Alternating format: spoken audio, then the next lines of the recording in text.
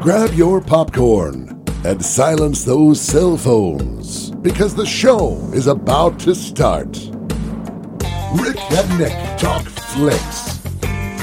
Rick Blaine is an award-winning film critic featured on thebigscreen.net.org and has been highlighted on over 75 unreleased independent film posters in less than 12 different countries. Nick Brown, he's been the high school projectionist for the AV Club for over 9 semesters and can be heard nightly at the theater talking loudly in the row behind you about the film being screened. And now they're joining forces. Ladies and gentlemen, Rick and Nick Talk Flicks. Well, thankfully there will be no low talking during today's episode. Yeah, we're really grateful about that. Really grateful about that. Dave and I were just talking about low talking a little bit before getting the episode started, and I said it would be a really, really poor podcast if we just low talked our way through the whole thing. Yeah, you probably can't hear me over the music. Yeah.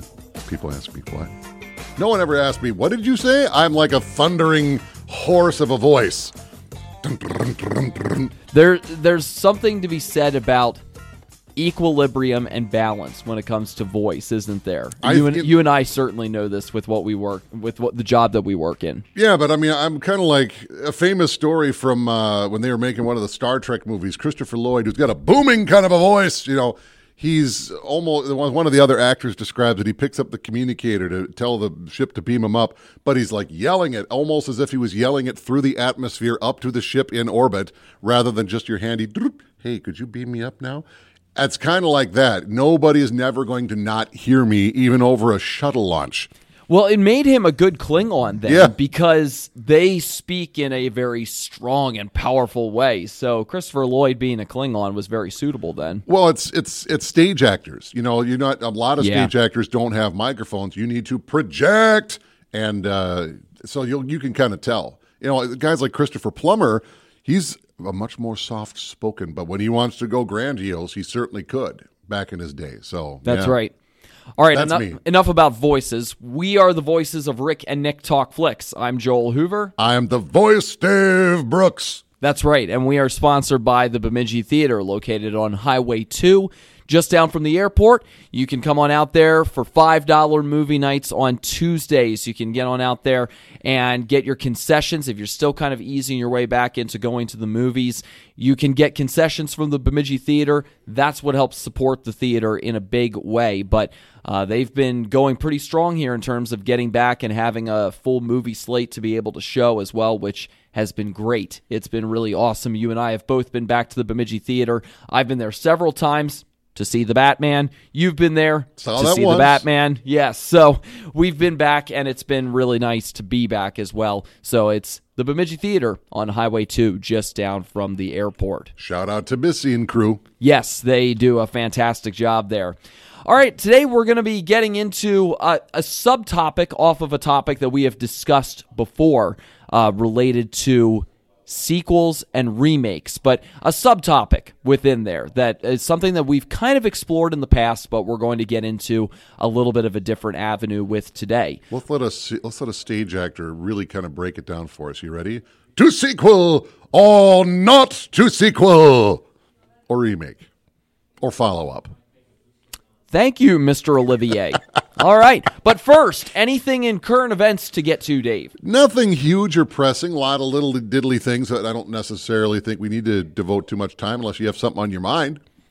Not too much. No, there's nothing really big going right now. At the box office, I know that kids more cartoon-esque movie, The Bad Guys, has been doing pretty well. That's what I've been seeing at the box office. That's been a pretty successful one. That's been a more kid-friendly movie that has struck a nice chord in terms of doing well and topping the box office, I believe, 2 straight weeks from what I saw. Well, we're about to have a juggernaut. Of course, we're on the day we're recording this. It's Tuesday, May 3rd, and Doctor Strange in the Multiverse of Madness is about to open. And early tracking numbers and early ticket sales they're up there, way up there. Like 5 times what the early tracking numbers were for the original Doctor Strange. So this is going to be a big weekend. This is a summer box office movie. It's the first weekend in May. Summer starts earlier and earlier. It will not be long before February 3rd. Groundhog's Day +1 is going to be the new opening of the summer box office.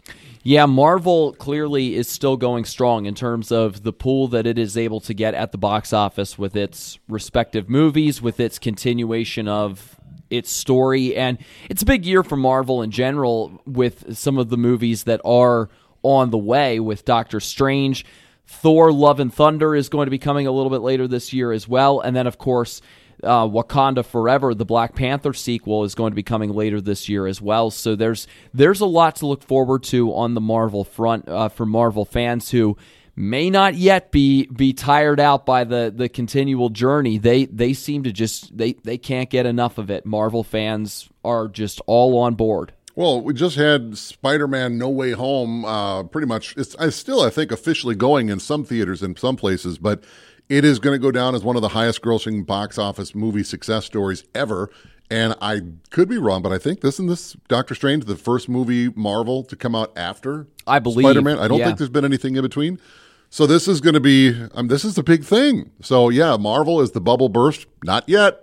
No, and they've, of course, done successful on streaming platforms, too, with some of their mini-series efforts that they have had. They've been pretty good in that regard, some of them better than others, but have done very, very well with the numbers that they have pulled in terms of streaming and viewership there. It's been pretty solid, but I'm trying to see if I can find a number on Spider-Man No Way Home, although the difficulty with that movie is that it crossed over between 2021 and 22, so a little bit tricky to find final numbers on it. I think since it is a 2021 movie officially, a lot of the money it's made, of course, is going to be on the front end, but a lot of that's going to spill over into box office for early 2022. I think it still counts toward 2021 as far as movies come out. Here's a movie that came out in 2021 that earned X amount of money. I've seen a lot of movies. Titanic opened up in, I think, mid-December of 97, and a lot of that goes toward 97, not so much 98, even though a lot of the box office went from 98 and so on and so forth. But, I mean, it's been a juggernaut, so Marvel is still rolling forward, and evidently they are not done yet. Kevin Feige was at one of the convention cons and said, well, I got to go. I've got a big meet and greet with all the other Marvel people. We're going to figure out the next decade of Marvel projects, and he probably wasn't exaggerating. But they've done it well. There's clearly an appetite for it. So, and they've not, even the worst Marvel anything that's come out, still not bad.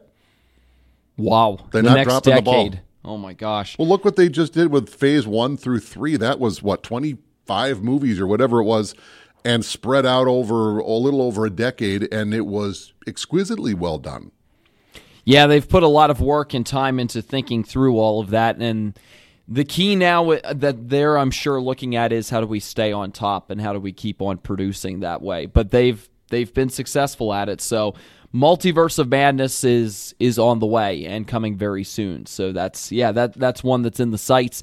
Speaking of in the sights, coming up next episode, Dave and I will be doing a summer movie preview. So keep an eye out for that because we are into the month of May now as we record this. It is May 3rd, and we are looking ahead now to the summer itself. I mean, our preview that we did back during the winter of the first 5 months or so of this new year. Coming to an end. Yeah, we're getting to the end of that stretch. We're getting close to, I think we had cut it off at Top Gun Maverick or around that time, Memorial Day weekend. So we're going to get into the summer and start looking at that here pretty soon. Some big stuff that's going to be on the way this summer. Feels weird even thinking about summer movies. There's still ice on the lakes. There's still a couple of snow piles around. It's been a weird, slow, delayed melt, spring, whatever you want to call it. Can we not talk about that for a little bit? Right. You're right. I'm wrong. Wrist slap. That's the approach, yeah. Wrist slap. My bad. Mea culpa.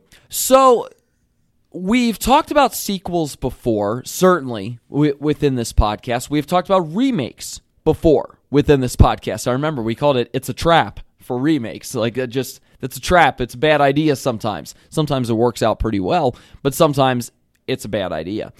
So we've talked about both of those before at great length. I mean, we just talked about a few sequels here to open up, talking about movies that are coming in the near future with Doctor Strange Multiverse of Madness. That's a sequel within a franchise, basically, is what that is.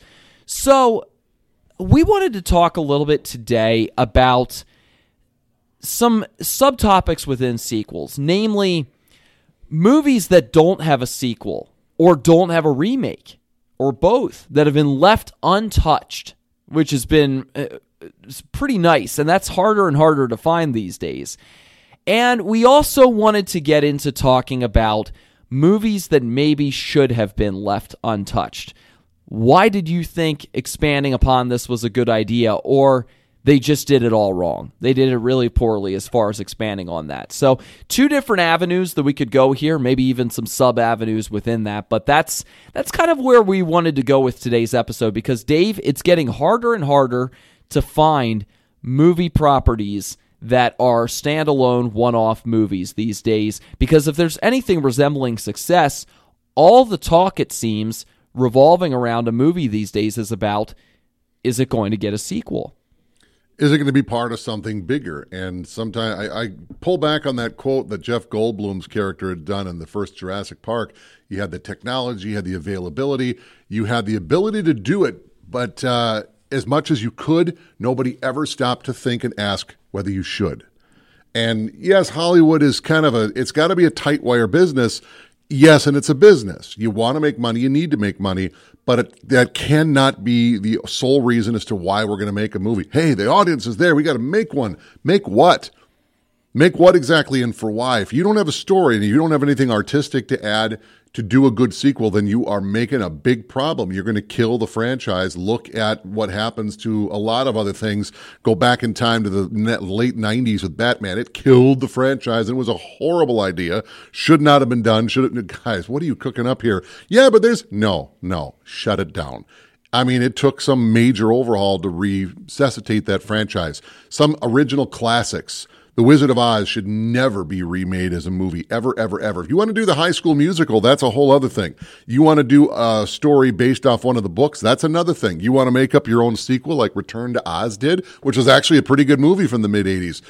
Fine, but leave the original classic alone. It was almost 100 years ago. I don't care. Which has been relatively impressive that for the most part that's been done, because there are a lot of properties related to the world of Oz. There's several books, and they just 10 years ago did one. Forget that Oz the Great and Powerful. Yeah, James Franco. And it wasn't a bad movie. It was fine, and it was based off one of the other original books. Fine. There's nothing wrong with that at all. But the original property itself, it's been a tiptoe act around it, which has been impressive that they would go, you know what, this is a classic of Hollywood. We're not touching this. Yeah.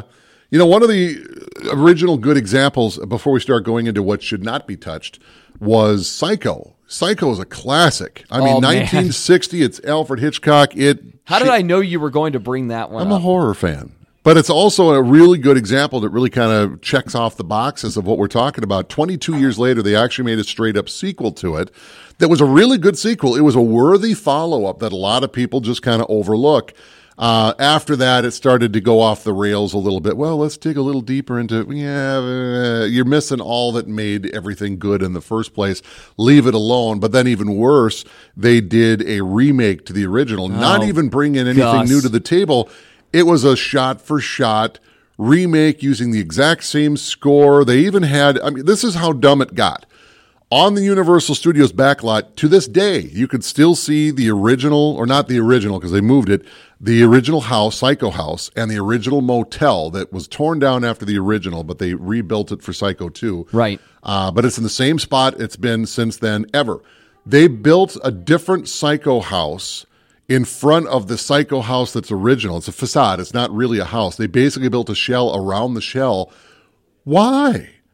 Well, we want to make it look more 60s, and that looks more, okay, fine. Why? Why are you doing this? Oh, I really like the first, great. Why don't you make a student art film about it? Look, somebody needed to sit down with Gus Van Sant and say exactly that very thing. Gus, why? Why are you doing this? He was hired. He had an idea.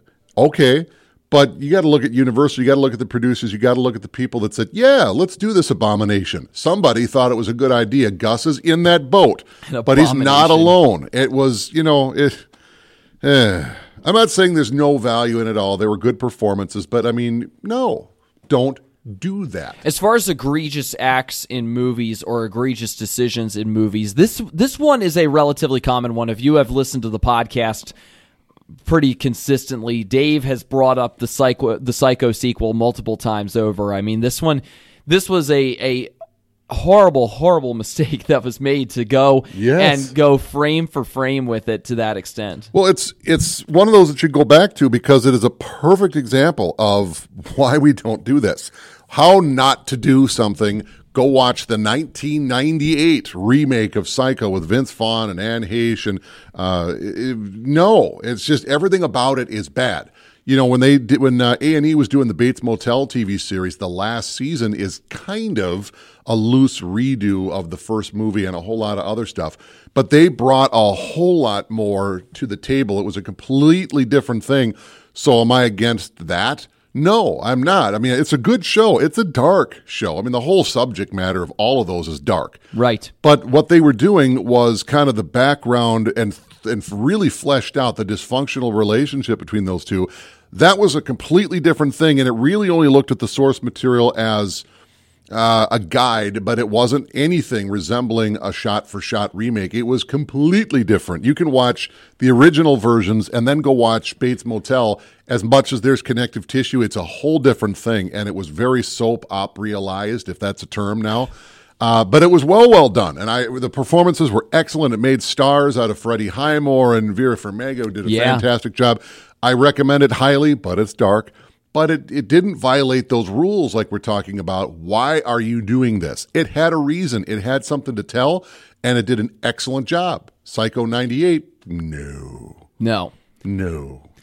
It's funny, Dave, because in Hollywood and with movies, sequels, remakes have always been around. Remakes have been around from the very beginning. I can think of when Alfred Hitchcock remade his own movie, The Man Who Knew Too Much, because it was a little bit further along in filmmaking and he wanted to get a second crack at doing that movie and what he did with it.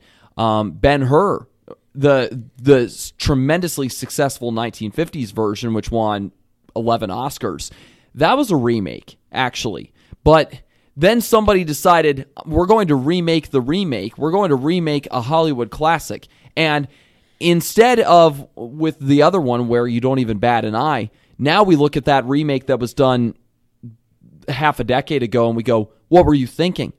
What were you thinking even deciding to do that? Like that is a horrible idea. I mean, remakes have always been around. Sequels with movies, we talked about this before when we did a sequels episode. Sequels have become really in vogue over the last, I want to say, 4 decades or so. Like in the 70s, they started to become a little bit more commonplace, where you started to see more of them come up. The Godfather. Look at The Godfather. That was one of the first examples of building upon a previous movie. Rocky was another one where more movies started to get attached onto it, and then it became very common. If you do a successful movie, well, there's got to be a sequel to follow it up. There's got to be more to the story that's going to come with this, and then it became a really common thing. It started out as being a Roman numerals kind of thing, and then it became just normal numbers kind of thing, or numbers as we know them kind of thing, and now it's become so commonplace that to find a movie that is left untouched, unsullied by having a sequel attached onto it, especially a successful movie that doesn't have a sequel or some other property attached to it, is really hard to find. It is exceptionally difficult to find movies that fit that mold. Here, we just mentioned Top Gun off the top of the show today. That is about to depart this area, this realm of discussion that we are talking about today, because Top Gun Maverick is giving it a sequel. It's a sequel that's 30 plus years later, but nonetheless, it's breaking that mold now of being an untouched property. It's getting a sequel. Yeah, and sequel isn't so much of a dirty word. Remake, reboot kind of is, because there's been a lot that have been done for what Real reason? Can you tell me why we did it? And it was done poorly. So you hear remake, you hear reboot immediately. But that's not to say there aren't examples of this was excellently well done. Perfect. We've talked about Oh, that. yeah. Same with sequels. I don't have a problem with a sequel per se, so long as you actually have something to say. Same criteria applies. But when nobody for the original cast comes back and none of the filmmakers, well, why are we doing this? All the people that actually came up with a really good idea the first time, nobody is back for round two. That should be a big flag tip-off right there. Only, who came back for Speed 2? Well, that even Keanu Reeves was like, nope, I'm out. And he knew. He was smart there with not coming back for Speed 2. So talking about, we could certainly go down the double line of thought. This is an example of something that that was really good, had a sequel, shouldn't have been done. And the other train of thought, here's one that is currently standalone that should never have a sequel, and I will break the ice on it. There's a lot of questions. Well, what did this mean? What did that mean? What about this? Could we follow it up in a sequel? No. Leave Inception alone. Whether the top is still spinning or the top is not still spinning. Some of what makes for good movies is let you guys figure it out. You shouldn't have subtitles for everything. You might as well have something pop up and the top stopped spinning or kept spinning and then go to black. Stop that. Let people, after the movie, go out for coffee and something. What do you think? Did you think? That is part of what makes an awesome movie. Leave that movie alone. Little hint to our listeners, by the way, that will be a future episode at some point. That is in the queue. We will get back to that very topic later. Yeah. So you're talking about a movie that was expertly done, and talk about such a high concept, a dream within a dream within a dream within a dream, and you plant an idea so that it seems like an original idea so that you can, break up a company, or basically that's the genesis of what the idea of the movie is. What a high concept. And then the way you show that in a way that when you flip from one dream to the next, the audience more or less follows along and you're not totally lost. I mean, this is a movie that walks a very razor sharp, thin line. If you do anything off, you lose your audience, and I mean for good, and you're out. And now you got another 2 hours of the movie to go, and you're already lost. And now why am I sitting here in this theater? Lost. And even if Christopher Nolan says, I have an idea for Inception 2, no, leave it alone. Don't touch it. That is a standalone movie. Explain to me one more thing that could be done with that property, with that story, with the cast, trying to explore more about, DiCaprio's late wife in the movie. Obviously, they're going to have a couple of references to spoilers here if we're talking about movies that need to be left alone. So maybe we'll just make a little belated yet early announcement for spoilers. What more is there to explore with that property? You told a beautiful story that had a beginning, a middle, and an end, a perfect arc. Very high, deep concept, and you nailed it. You stuck the landing. Walk away. Let it live on its own. And that's exactly what they did with that movie. And it was just a tremendous success. Really, really good. I mean, it helped that Christopher Nolan, who directed it, was coming off of The Dark Knight and the tremendous success of The Dark Knight. So you attach him into this project. You say this is him doing this movie. That was going to get a lot of attention. Then you get the cast that they did with Leonardo DiCaprio on the front of that very thing, but they had an outstanding array of other people who were involved in making this movie happen, and it turned out to be a fantastic success. And again, like you said, Dave, very, very cool concept and a very high-end kind of concept as far as the way that it got pulled off visually. It made for some spectacular sequences. It made for really, really cool effects with what they were able to do, and it just nailed it on all accounts. And then even better, it nailed it, and then they said, let's just let it be. We're not going to go back to this. Like, we had our success here. This was essentially Nolan's version of a Bond movie, which we've also talked about before in the past. Like, kind of his own version of a Bond movie, but with a completely separate concept as well, with, like you said, the dream within a dream and the concept of dreaming as well. So, well, he's a master storyteller. Everything he'd been making was doing fantastic. And in Hollywood, there's a saying, you're only as hot as your last film. And his last film prior to that was The Dark Knight, which is a huge movie. Even as not a Batman movie, it's still a darn good movie.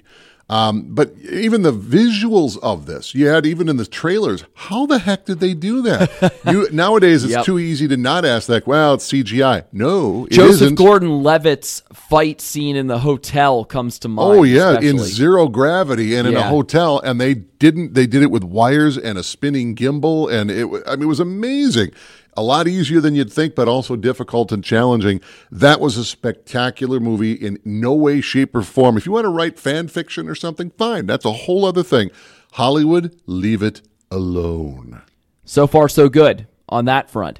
Here's another really big one in that category, and a really big one that goes back to the 1980s, much like with Top Gun, where you would think with all of the success that it had, I mean, one of the top grossing movies of all time adjusted for inflation, E.T., the Extraterrestrial, has been almost completely left alone. Now, I say almost completely because just a few years ago, there was a commercial that came out. And it was like a 4-minute commercial with like a follow-up of sorts with the kid in the movie now grown up with his own family, and E.T. comes back and visits and reunites with him for like a 4-minute extended Christmas commercial that was done. That's it. That is it as far as any kind of follow-up to E.T. But otherwise, Steven Spielberg, you notice a pattern here? Yeah. Steven Spielberg leaves that alone, that property alone, and says,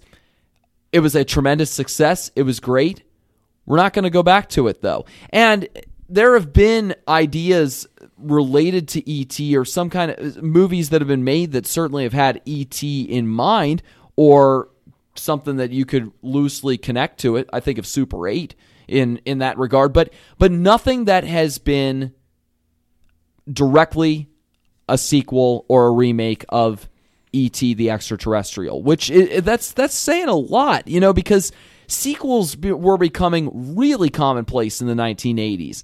It would be so easy after doing something as successful as E.T. was to go back and say, let's revisit it. Let's go back again. Let's build on this movie. Let's build on this story. No. Spielberg said, this is good enough. That he comes, he visits, he leaves. That's it. 2 points interesting to point out about E.T. E.T. in a weird way is actually a sequel, sort of.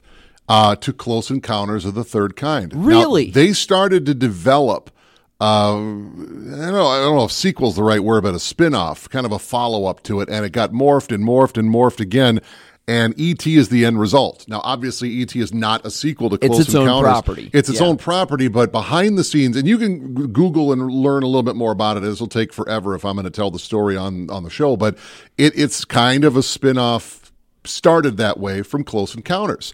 Secondly, when the anniversary came up, the 20th anniversary, and E.T. got re-released in the theaters and they made a couple of adjustments, it didn't really come over all that well. And in some of the ways, they brought back some footage that wasn't working too well with the puppet, and they replaced the puppet with CGI to make it do what it wouldn't do. There's a scene where they're in the bathroom and E.T.'s trying to, show how tall he can get. It was a cute scene, and it works. But, removing some of the guns from some of the people's hands and replacing them with walkie-talkies and things, it didn't really work so well. And even later, when it came back out for its next anniversary on DVD or whatever, or Blu-ray, a lot of that was changed back to the original stuff. So even that shows you tweaking with the original from the George Lucas nonstop tinkering of Star Wars. Maybe people are picking up, maybe you should just leave the good original stuff alone and leave it at that. There's exceptions to both sides. I'll give you another one. It's a movie that already has sequels to it, and they're perfect, and they should all be left alone. And we're going to the trilogy, Back to the Future. Should never be... Now, obviously, there's a part 2 and a part 3, but they weren't originally part of the master plan. And the funny part was the whole to be continued at the end of the first movie was only really kind of intended as a joke. And that wasn't shown on the theatrical version. When as soon as the DeLorean flies at the camera, they cut to the credits. There is no to be continued. That was added for the video release. But then Universal was pushing, hey, we got to do another one. And they came up with the story idea that was so big, they had to break it into part 2 and 3. You can't do this all as one movie. And even when the third movie was released, you can go Google pictures of this. A lot of the filmmakers, when they showed up to the premiere, they were wearing T-shirts that had the Roman numeral 4, with like the big circle and slash through it. There will not be a fourth one. Well, now as all these classic properties are being redone and remade, and everybody involved in Back to the Future, and I don't just mean on stage. I mean, I think Marty McFly himself is going to have a hard time with Michael J. Fox's health issues. He's not coming back. But nobody, not Robert Zemeckis, who directed it, Spielberg, who produced it, nobody is going to not just be a part of it. They're not going to allow Back to the Future to have any kind of reiteration. Now, they've made it into a musical. They had a cartoon show on CBS for a while that actually was pretty good. That's different. But they're not going to ever do a Back to the Future Part 4 or a remake. Well, we'll update it. No, we're not. We're not going to update it. 2015 does not have flying cars. We learned that about 7 years ago. But we're not going to go back and fix that. Yeah, a lot of it is about who has control of the property. And that plays such a big role, because if you've got control of it, you can say, we're not going to touch it, or I'm going to go ahead and greenlight doing more with it. I mean, that's been the case with what I just talked about with E.T. I mean, as far as holding the property there, Spielberg has said, no, we're not doing anything with that. Inception, Christopher Nolan holds the cards on that, and he's the same kind of guy who's going to go, no, we're not going to touch that. We're going to move on to other things. We're going to let this be and move on from it. I said you might be noticing a trend here, and certainly we can come up with other movies. I mean, think of something like Pulp Fiction, when Quentin Tarantino really burst onto the scene with Pulp Fiction. That's a standalone, one-off kind of movie. How could you do a sequel to any Tarantino movie? I mean, I can't think of one that would take a sequel. Well, Kill Bill, it's not as if Kill Bill different. Volume 1 and 2 are a sequel. That's all one movie that he wanted to release as one story, one said, property. We're not doing that. You're not having a 6-hour movie, your 5-hour movie. You got to break this thing up. And they came out, 6 months apart? It's the same movie. It is literally part 1 and part 2 of the same movie. Correct. Yeah, there was no proper sequel about that there. But you notice a trend there. These are big-time directors.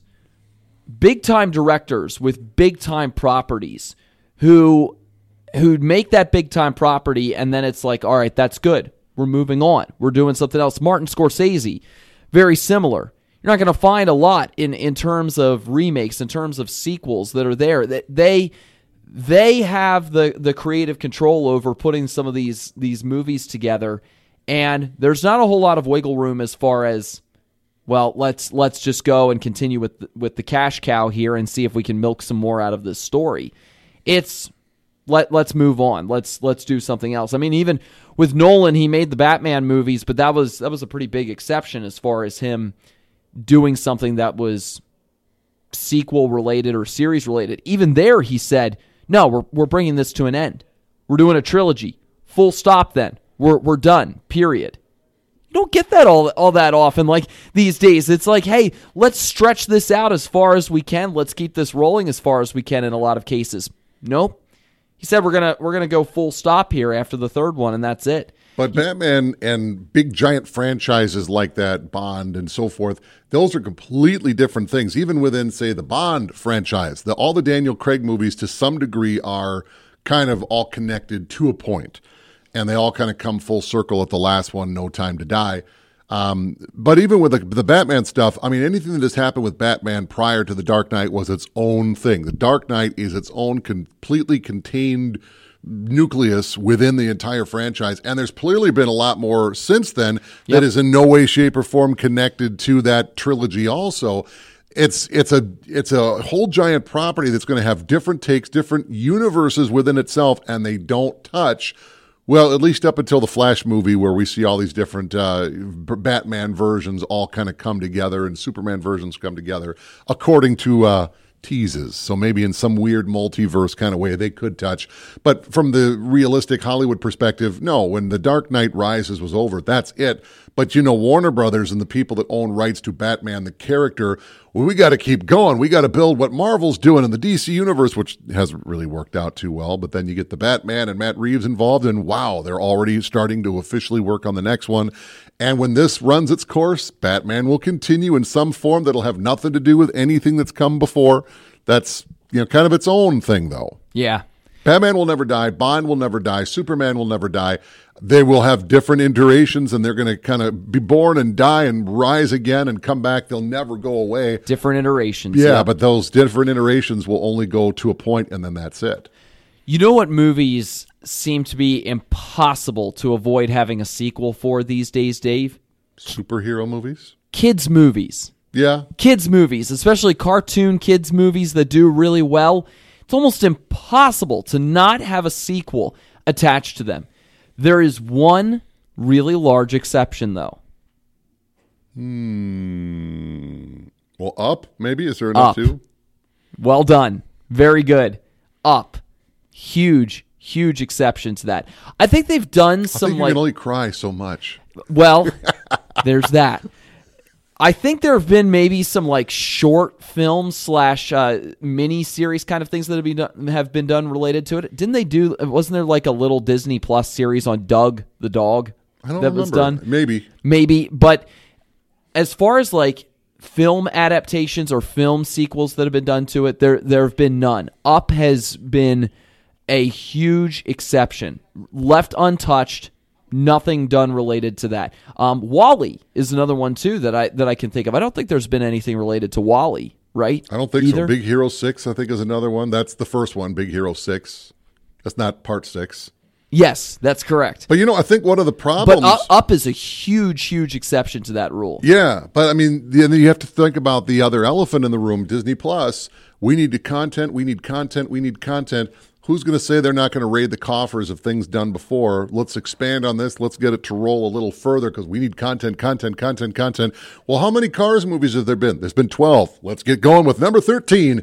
You could see that engine wanting to go and whether restraint is going to lead out over that. The first 2 car movies are good. And then at some point it kind of got, why are we doing this? The second Cars movie was... Yeah.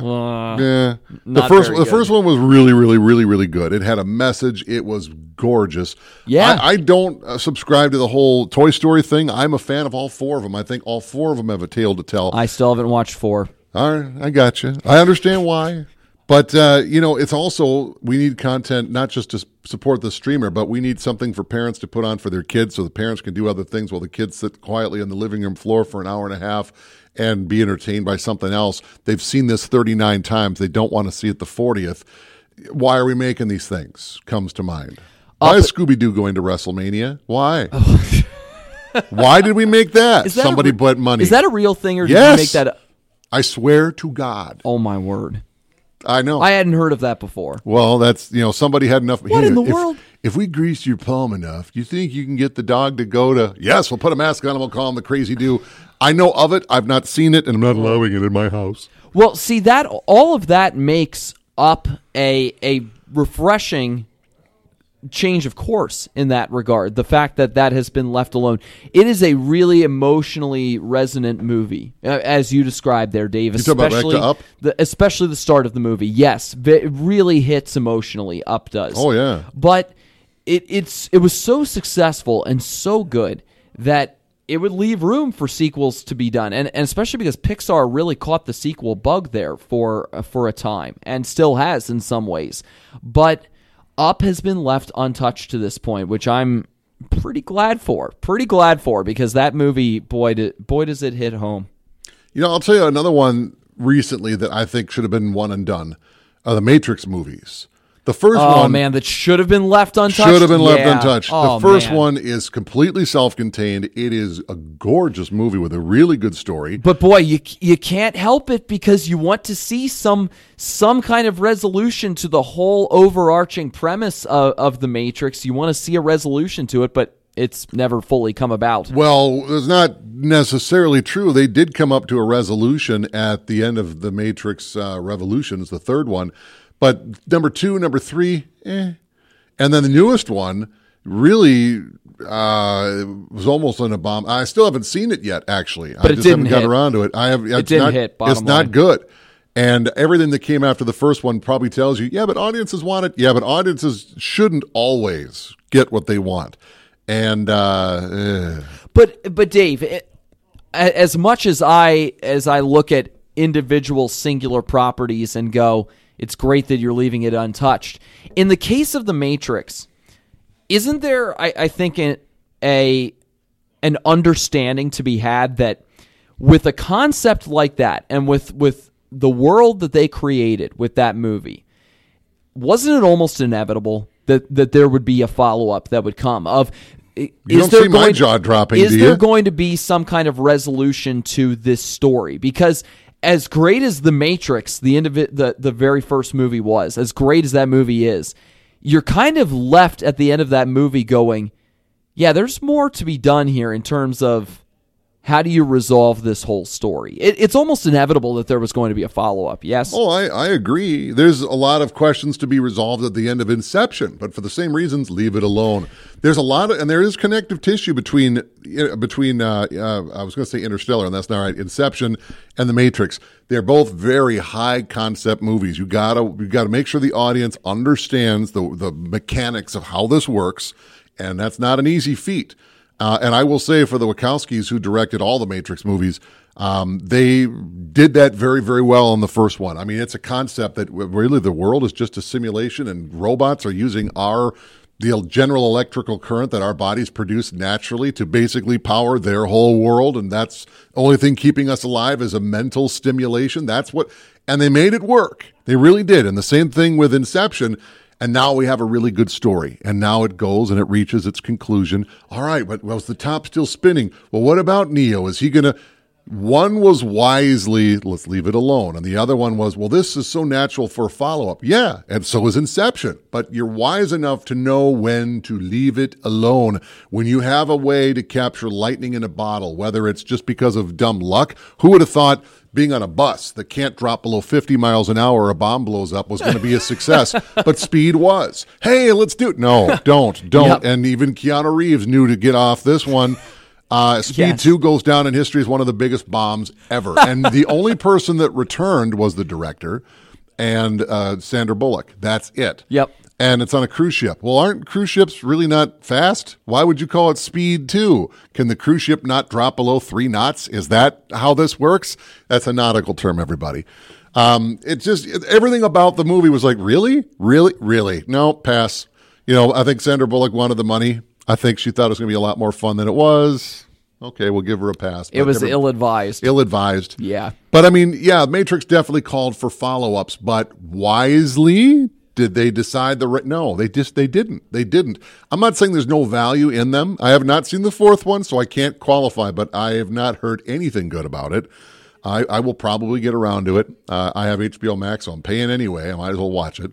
Next time I have an hour and a half to kill and feel like bashing my head into the wall. Or I could just watch The Matrix. I wondered if you were going to make a comment like that. I could just say, watch The Matrix. Having your own personal sedative hanging out next to you, a.k.a. some kind of hammer or your... I can't sleep. Yeah. Well, let's watch Matrix 4. That ought to do it. Oh, my gosh.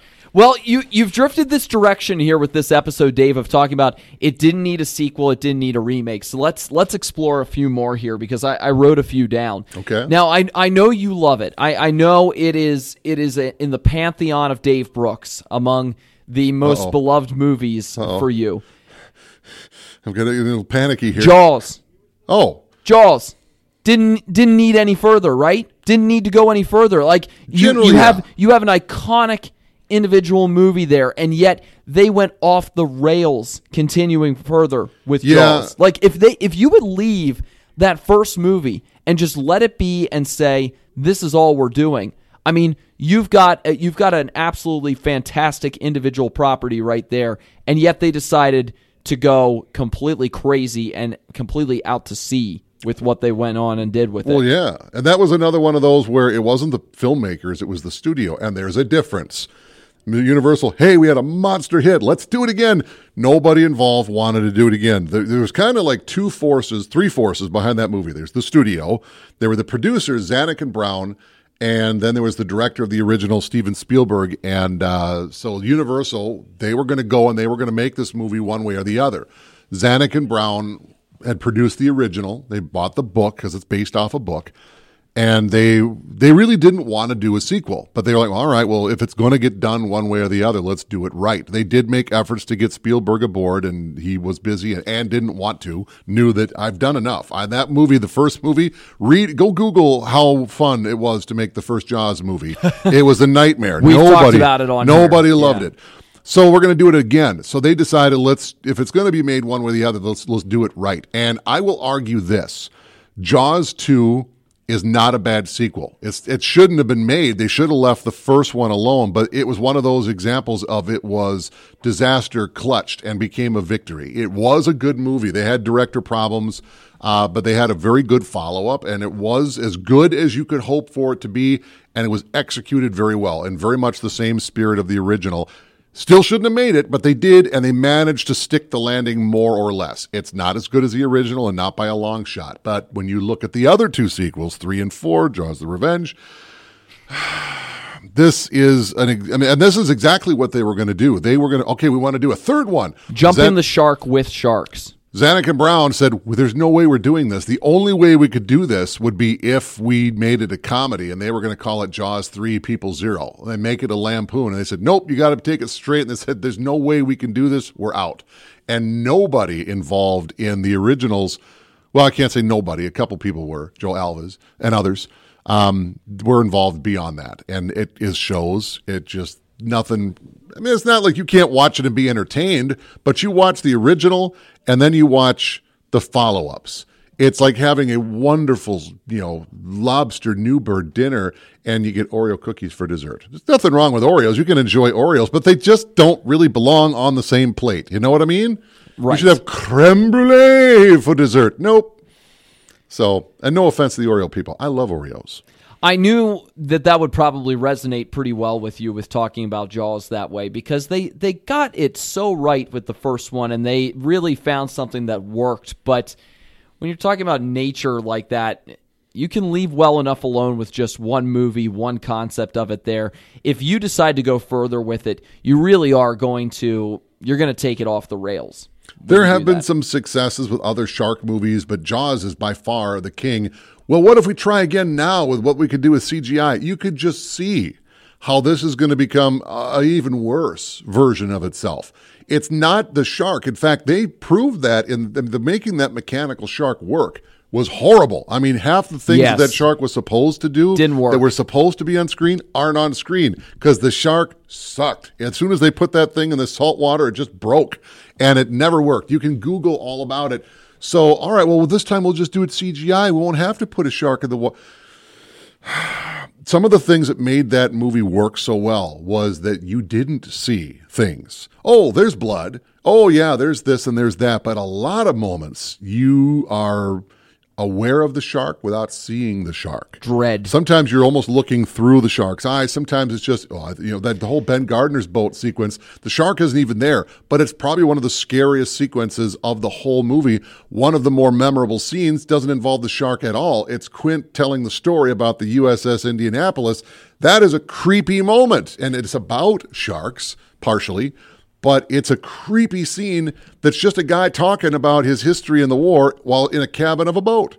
It shows right there. It's what's there, how it makes you feel, not what you see. Dread is one of the biggest elements of thriller and horror movies, and you need to have that to be effective. You really need that in spades to be effective too.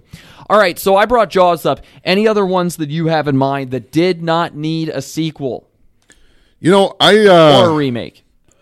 I'm not, how do I describe this? I'm not on board with the idea of kind of making it a serial based on a character that has different adventures, kind of like James Bond, where for the most part, most Bond movies are standalone movies.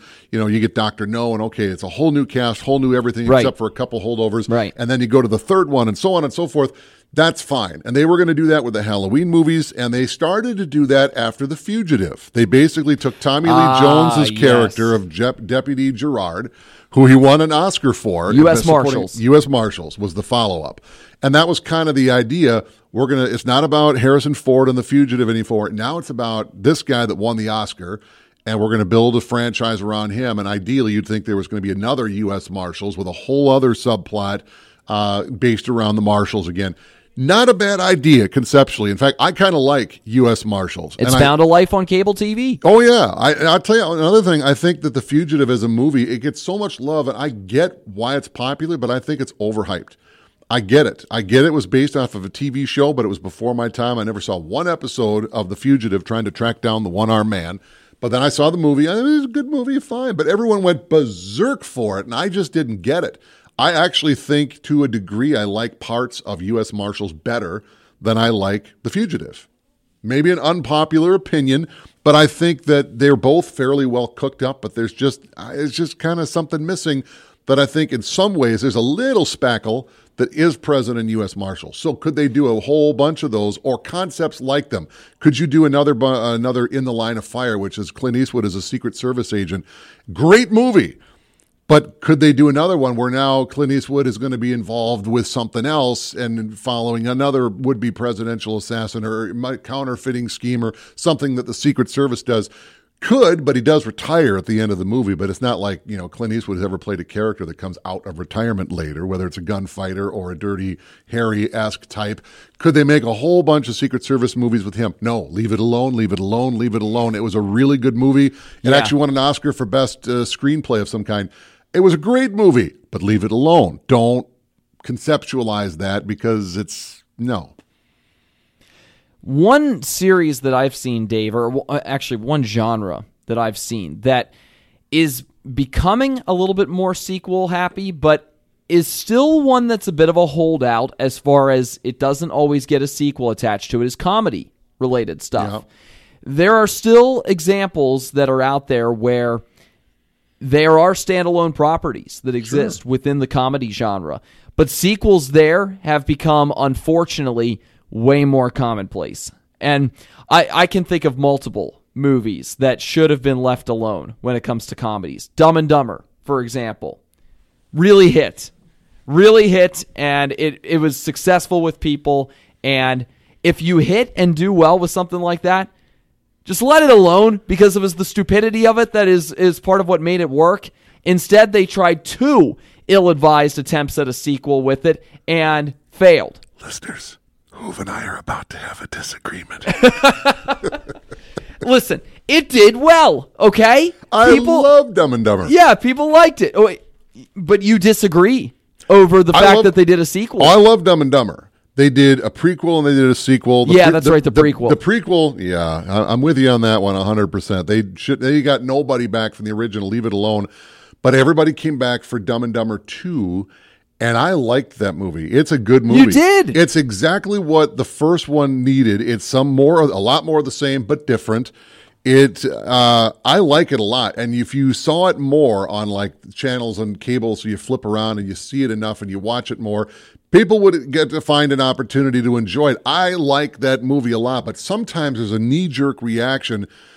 Why could they ever touch this movie? Yeah, to a point. They're not remaking it. They're doing a sequel. And if there's a reason to do a sequel and not just because Jim Carrey needs money. You're undermining what we're talking about here, Dave. But this is an example of, like I said, we're going to have a disagreement. This was a movie that was fun. It was good. It was goofy. It was everything the original needed to have in a follow-up. It took it in a different direction. It re-explored things from the past. And on a side note, apparently Jennifer Lawrence was involved in this movie as playing a younger version of the Kathleen Turner's character, Freda Felcher, who's only mentioned in passing in the original. And apparently she got out of the movie for some reason at the last minute. They edited her out. She was there. She filmed everything, and something happened in post-production, and no one talks about it anymore. So I kind of wonder, what the hell happened? And I can't find any information anywhere. So go get on the Google, figure it out, let us know. So I'm just going to throw that out there. Okay, all right. But it's I like the follow-up, the sequel, Dumb and Dumber 2 from what year did that come out? 2015, 2014, somewhere in there? See, we're not totally sequel averse here. It's just there are some times where it doesn't work, or where you and I may disagree on should they have had it or not. Here's one where I think we can maybe both agree. Anchorman. Yeah. Anchorman. Let it be. It worked really well with the first movie itself. It was successful. It was tremendous. Let it alone. Did not need a follow-up there. I'm 50-50. Really? Yeah. I liked the first one a lot. It was good. Wow. But it was one of those where you wanted to see a sequel. Police Academy is a good movie. All of them collectively are good movies, but they're not great movies. I mean, come on. You have to be in a mindset to watch them. Anchorman kind of follows that absurdity level also, kind of like Dumb and Dumber. This is over the top.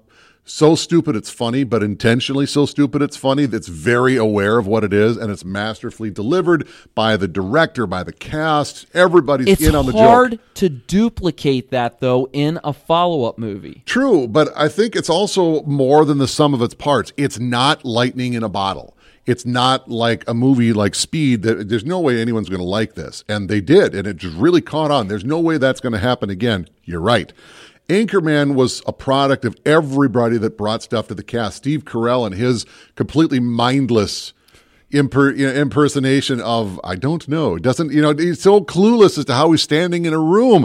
Ron Burgundy over the top. Will Ferrell just nailed it over the park. And Christina Applegate completely in on the fun and in on the joke and happy to be a part of it and get dirty with the rest of everybody. Everything worked because they brought it to the table. If everyone wants to come back, it's not like, wow, we had all the ingredients and somehow magically this cake got baked. Do it again. But apparently the audience has stayed away because the second one just didn't really go. I've seen it. I think it's very much in the same vein as the original. I don't see a big drop-off, but what do I know? But I'm not averse to it. It was okay. And like I said, I'm not averse to a sequel as long as everybody wanted to make it. People have asked, when are you going to do a sequel? Well, maybe some. And everybody that was on board, they weren't dragged back. They were like, yeah, this will be fun to get back and have it again. Everybody wanted to do it. It just, for whatever reason, people stayed away. So I don't have an answer to the end game of that. But I don't think it was such a sacred territory that it certainly wasn't remade. Everybody came back wantingly to do a follow-up. It worked. And it's not so sacred of a territory that you can't do a sequel to it. Don't ever remake it. Don't ever get, when the next comedic actor, of his generation comes up in 20 years from now, let him I really want to remake Anchorman like LeBron James just tried to remake Space Jam. No. Speaking of ill-advised ideas for sequels/remakes, that one is right up there. That was one of the big Razzie winners this year, and rightfully so. There was no way I was going to see that new Space Jam movie. I still haven't, and I wasn't shocked when it bombed as badly as it did and got the reviews that it did. I was like, no, that is 90s nostalgia. That is Michael Jordan's lane that he went through, and LeBron, this goes beyond just movie making. This is about LeBron trying to get to Michael Jordan's level as a basketball player and trying to ascend to that position of greatest of all time. And you do your own stuff, man. Stop following in this guy's footsteps like this, like so intentionally, and trying to do something that has a cult following. Is Space Jam a really, really good movie, like a sensational movie with how well written it is or all that? No, but it is fun. It's special. It's really special for 90s people, and just stop. This is one of the moments where this should be a podcast with a video link just so you can watch Who's face turn red like a thermometer held over the light bulb. I knew it was a bad idea the moment that it was talked about that that LeBron James wanted to do his own version of Space Jam. I was like, no, this is not going to work. I'll tell you, I got a mental image about, not to get crude on you, LeBron James to Michael Jordan is like a dog that needs to pee over another dog's spot in the yard to mark his own territory. I've got more rings. I'm the better of all time. No, you're not. Well, I redid Space Jam. Now no, you're not. You're still not there. No. I don't think that'll ever happen. You also don't have more rings either. That's true too, yeah. But he keeps going for it, and I think he's done with his rings now. Didn't need a remake. Didn't need a sequel. What else do you have in mind? I'll tell you another one that was a bad idea was Basic Instinct 2. Oh, really? I've heard about that. Didn't we say, I'll tell you what, the first one, yes, it's a real erotic thriller, and a lot of people went to watch all the sex scenes, but even without that, it's a good movie. It's a thriller. I remember, I'll tell you a story real quick. The first time I ever saw it, I was young enough that I was probably in my hormonal era, and of course, that's probably a large reason I wanted to see it. But so this is going to go really sideways, but just bear with me here. Oh boy, this is before I was young enough, didn't have a job, didn't have an allowance, didn't have money. So how are you going to get this? Somehow my brother and I conned my mom into renting it for us. Oh no, Dave. Bear with us. This will be a fun ride. So the movie begins. And it looks like you're looking through a stained church glass window, the very first scene, but all of a sudden the windows start to come apart, and you see what the first scene is, and it's right off the shoot, a sex scene. And before this is happening, my mom, we didn't have a choice in the matter, decided to watch this with us. We're like, so talk about an uncomfortable situation in the house, but you're like, okay. Well, you're 15 or however old, and you're going to watch this. Is this the one with all the sex? Well, there might be a few, but we're trying to play it down. And, of course, the first scene. Well, the movie is about whether this girl, Sharon Stone, is or is not a serial killer, and it's this detective who gets involved with her, Michael Douglas, going to meet his end the same way that the very first scene, sex scene, turns into a bloody murder bloodbath right off the shoot. If this is going to happen to him. And regardless of whether or not you're in for the erotic scenes or not, now you're hooked into the story. You're like, oh my God, she's going to kill him right now. And in the middle of all this, my mom jumps up between the screen and my brother and I want you guys to know this is not love. This is lust. At this point, I don't care about the erotic stuff anymore. I'm hooked on the story. Honest to God. Mom, get out of the way. She's going to stab him. Get out of the way. It's a good movie. So why there was a follow-up at all almost seems like it was a vanity project for Sharon Stone. That made her career, by the way. No, but Sharon who? And then comes Basic Instinct, and everybody knew who she was. She wanted another go. At some point, there was even a lawsuit, why we're not making Basic Instinct 2. It was promised to me. Then finally it comes out. Something along those lines. You can Google it. And I didn't even want to see it. I haven't seen it, and everyone that ever did clawed their eyes out. Oh, they're still in ERs. Ouch. Yeah, it's just one of those examples of why are we doing this? Can you answer me a good answer why we're doing? Not really, but it might make money. Not good enough. Right. Not exactly. Good enough. That's so often the reasoning is the money, and that's why we're seeing such a difference here, Dave, as we talk through this episode between the studios and the filmmakers. I almost wonder if, I think Basic Instinct 2 probably made next to no money. I mean, it just didn't. So you got to think whatever budget was used for making that movie was a write-off, because there's no way whatever it cost compared to what it made that they made money. You almost think if it in real life is the subplot of Crocodile Dundee 3, another sequel that shouldn't have been made. But the whole idea is, in that movie, it's about a movie company that is actually making these low-budget movies that don't make any money, but they keep making them. Why are they making them? Because it's actually a drug laundering operation that happens behind the scenes while they make. That's why they keep shooting in Bolivia or wherever those movies were made, because that's how they're tracking the cocaine or whatever it is. You wonder if that's almost a pun on real life. How come they making these movies that are dumb? No one watches them. They don't make money. Are they laundering drugs while the production of the movie is underway? Is that why they keep making movies like that? I make no official accusations, and my opinions are those of myself, my own, and do not share by the blah-bitty-blah-bitty-blah. You get the general gist. Thank you for adding that disclaimer. I was getting very concerned about what you were maybe trying to say. But there's a real difference here between what we're seeing from the studios and what we're seeing from the filmmakers. Yes, there are filmmakers who have said, we want to do a sequel, we want to do a follow-up. But then there have been filmmakers who have said, no, we're just going to let it be. And there's a big difference there, because I think if it was up to the studio, I think 100% of the time, or just about 100% of the time, they would say, after a successful property, well, we've got to follow this up. We've got to do some kind of sequel to it. We've got to do something that is going to attach itself to this. But with the filmmakers, so many of these modern day examples are filmmakers who have a lot of clout, and who have, because if it is successful, the sequel talk, like I said earlier, begins almost immediately. Didn't used to be that way. I mean, I love classic movies. You know that. Listeners of the podcast know that. In the 40s, 50s, even in the 60s, not a lot of sequels. Not a lot out there. You have an individual property that exists, and it's an individual property. You don't remake a lot of that stuff. And if you do, it's probably pretty ill-advised, like we talked about with Ben-Hur. But these days, it has become so commonplace because the studios get involved and they want to strike while the iron is hot. They may be thinking about story.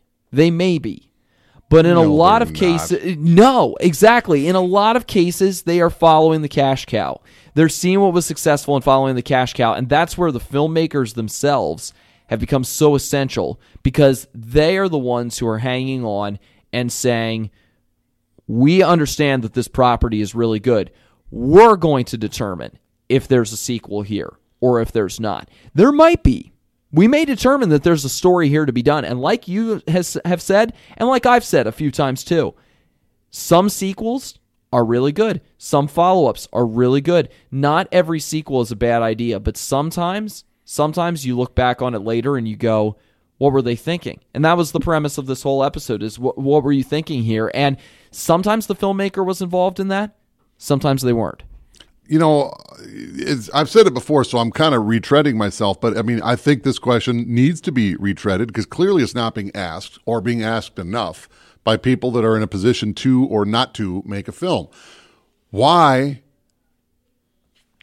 Why are you doing it? Why is there a feel that there's a need for this? Why are we going to do this? For what purpose? What are we trying to gain here? Is there more to the story? And you can kind of sense when you've got one versus the other. When you've got nobody from the original coming back for the next one, where did the main people go? You know, I mean, look at Caddyshack versus Caddyshack 2. Oh, an abomination is the sequel. Don't ever see the second one. It is horrible. The first one is a classic. I have no interest in seeing the second one. I think the only person that comes back at all of any note, really, is Chevy Chase. And he's just kind of in the background for the second one, really. But nobody comes back. I mean, even some of the characters, it was going to be Rodney Dangerfield's character again, but he didn't want to come back wisely. So they recast the role and just changed the name of the character, but he's really the same guy. They recast everybody and just kind of changed their names, but it's the same snooty thing. Well, here's a snooty guy that doesn't want this blue-collar guy coming into the country club, and go. And everybody that got conned into it, Dan Aykroyd does a version of what Bill Murray had done in the first one. Everything about the second one is horrible. The only thing that made any notable comeback at all was Kenny Loggins on the soundtrack. That's it. But horrible movie. Nobody that was involved in the first one, when I'm sure, whatever, I can't remember if that was Paramount or Warner Brothers or whoever it was. Hey guys, let's do another golf movie. We could spend the summer golf. No, I really don't want to. No. And everybody says that. That's probably a pretty good indication that we're making this for a poor reason. Well, it's going to do this with Spider-Man 1 and 2 were awesome. So now the studio wants to strike again, but we want to make it bigger. We want you to do this, and we're going to screw it up. And now Sam Raimi even just recently talked about his, the aborted plans for Spider-Man 4. And a lot of the big things he cited was, I had good things I wanted to do for the third one, and I pretty much got overruled.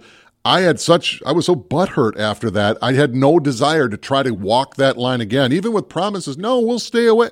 No, he actually told them, you know what? You have another competing Spider-Man idea. Why don't you run with that? And walked away from it. It's not that Sam Raimi couldn't have done his version of Spider-Man 4. He straight up said, I'm out. That tells you something right there. That's probably, and that kind of thing happens enough that people say, I've had enough. It just happened while they're filming Fast and the Furious 10. Justin Lin and Vin Diesel, and I think the truth is kind of starting to come out about Vin Diesel being kind of a twerp. And Justin Lin, who directed a lot of those and really is responsible in a lot of ways for turning it around with Fast 5, and he's directed most of them, finally said, I'm done. And they, in the middle of production on the 10th one, walked away. So now they got to find a new director, and they're filming it now. Wow. I hadn't heard that update about that movie. That might be more of a personality thing, but all the stuff that goes with it. Vin Diesel has been rubbing people the wrong way. Not to get too deep into that one, but he's been rubbing people the wrong way with the Fast and Furious movies for a little while now. I mean, you can take a little bit of a dive down the rabbit hole with that whole thing. Google it. But, I mean, and that's a different thing. That's more of a personality thing rather than this movie looks horrible. I don't want to do it. I don't want any part of it. That's a different kind of a thing. But when you start running into a sequel that is being forced down the pipeline, however you want to describe that, and all the people that had a direct involvement in the success of the first one or the whatever has come before, and they don't want to do it, that right there is telling you they're the ones that built this thing. They're the ones that designed this thing and made it happen. And they are actively saying, I don't want to continue this, but this is going to continue whether I'm involved in it or not. That's an idea of what's pushing it. Somebody that's interested in the money and the bottom line wants this to continue. Well, we could make this into a franchise. No, we're not going to make this into a franchise. Yes, we are. Watch. Hold my beer. Then it's time to vacate the premises. And you'll see that time and time and time again.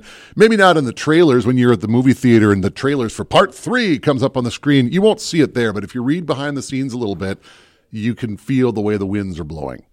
You can, and it gives you a pretty good idea of if this is a movie that is worth going to check out or if it's not. Yeah, and it's just the way of Hollywood. It's never going to go away. It just will never go away because there's too many forces at play that want to make things into things.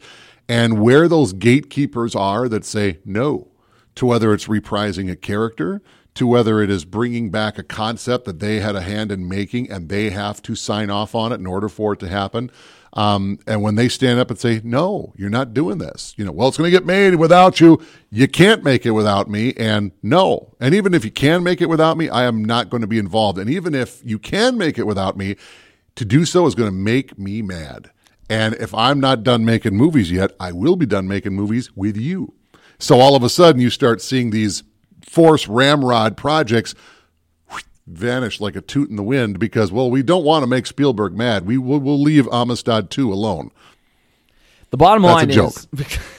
The bottom line is you really do need to walk a fine line when it comes to doing sequels and when it comes to doing remakes. Sometimes it's best to recognize when you do something really good as a one-off, to leave it at a one-off. Sometimes, with the right concept and the right idea, you can expound upon the story and keep it going.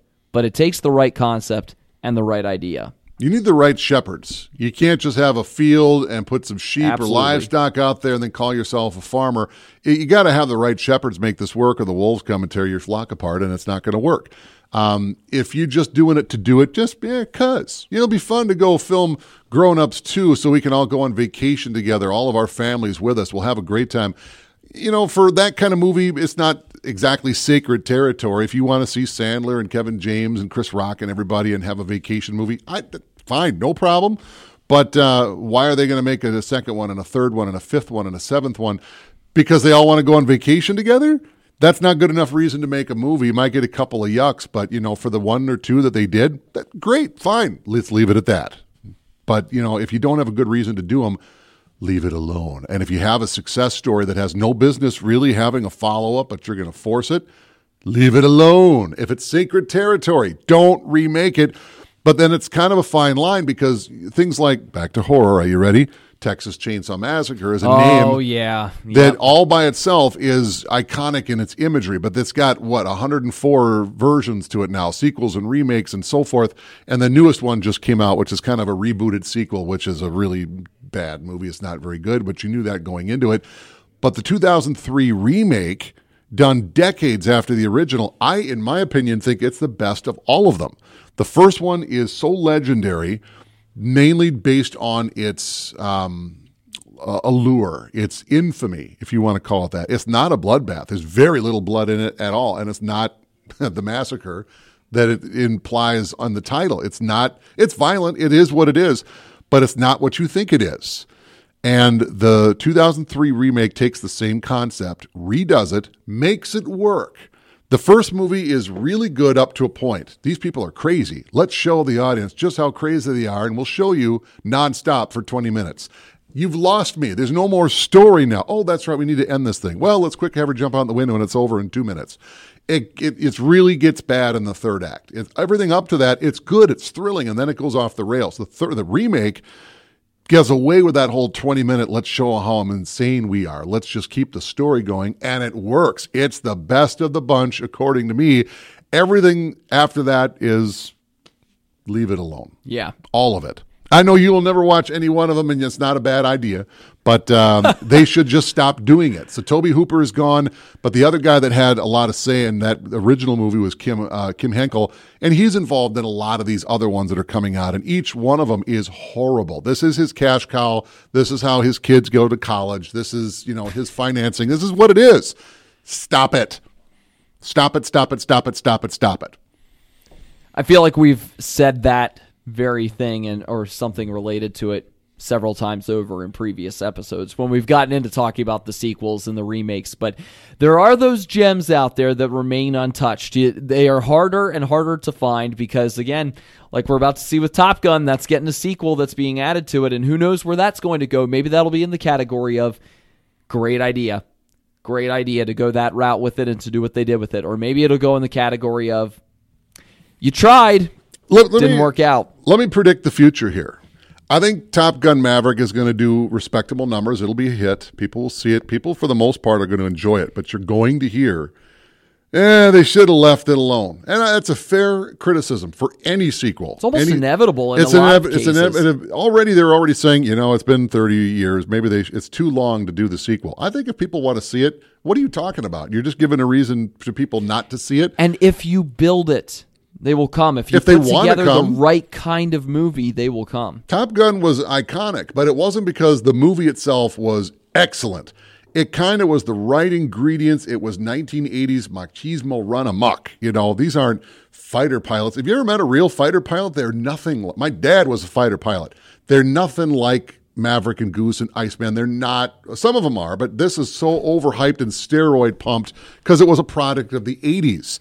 It was when Tony Scott was at his best, and Michael Bay was coming up as a producer with Jerry Bruckheimer, and they were it was everything coming together and working like what it was. Kenny Loggins on the soundtrack again.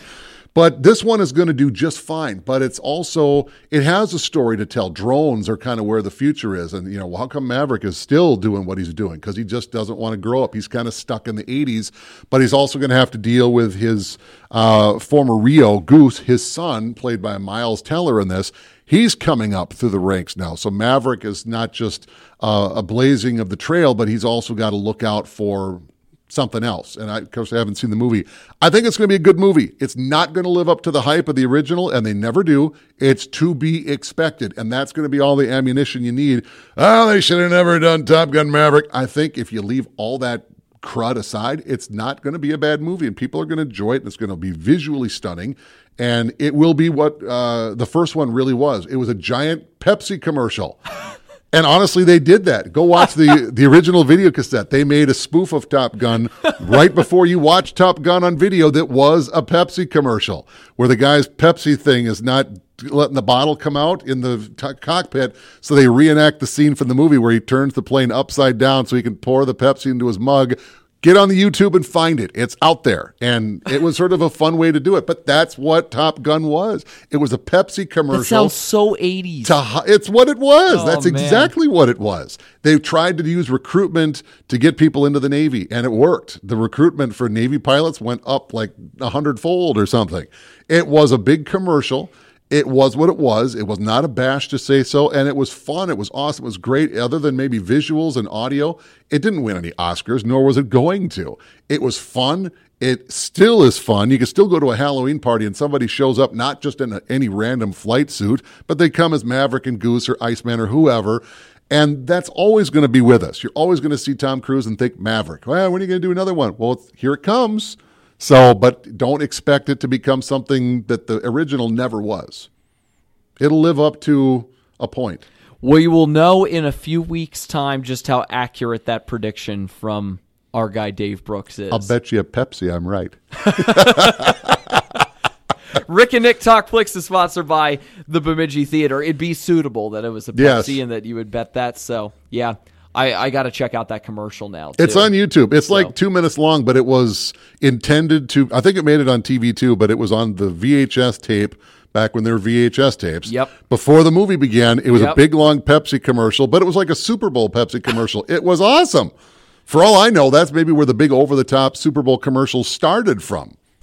Don't forget, next time on our next episode, we will be talking about the summer movie slate a little bit beyond Memorial Day as far as what the slate is going to be look like June through probably Labor Day weekend is what we'll be looking ahead to and giving you an idea on what to go see this summer for.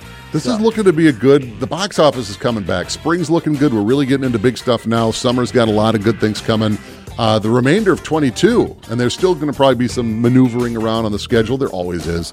But with the pandemic now becoming the endemic, we're getting there. We're getting there. We're going the right way. Even I am starting to go see some movies back at the theater. So that's right. It's a good time to get out there and go see them. So we'll give you a rundown next time. Until then, I'm Joel Hoover. I'm Dave Brooks. And we will see you at the movies.